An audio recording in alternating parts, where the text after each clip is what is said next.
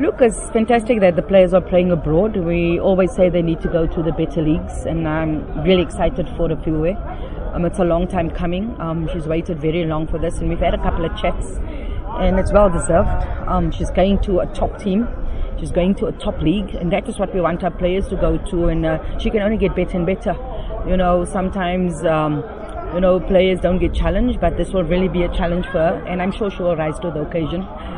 You already see the happiness when she comes to camp, and it exuberates out because she's happy. So I'm really excited for her, and her doing well will really open up doors for others.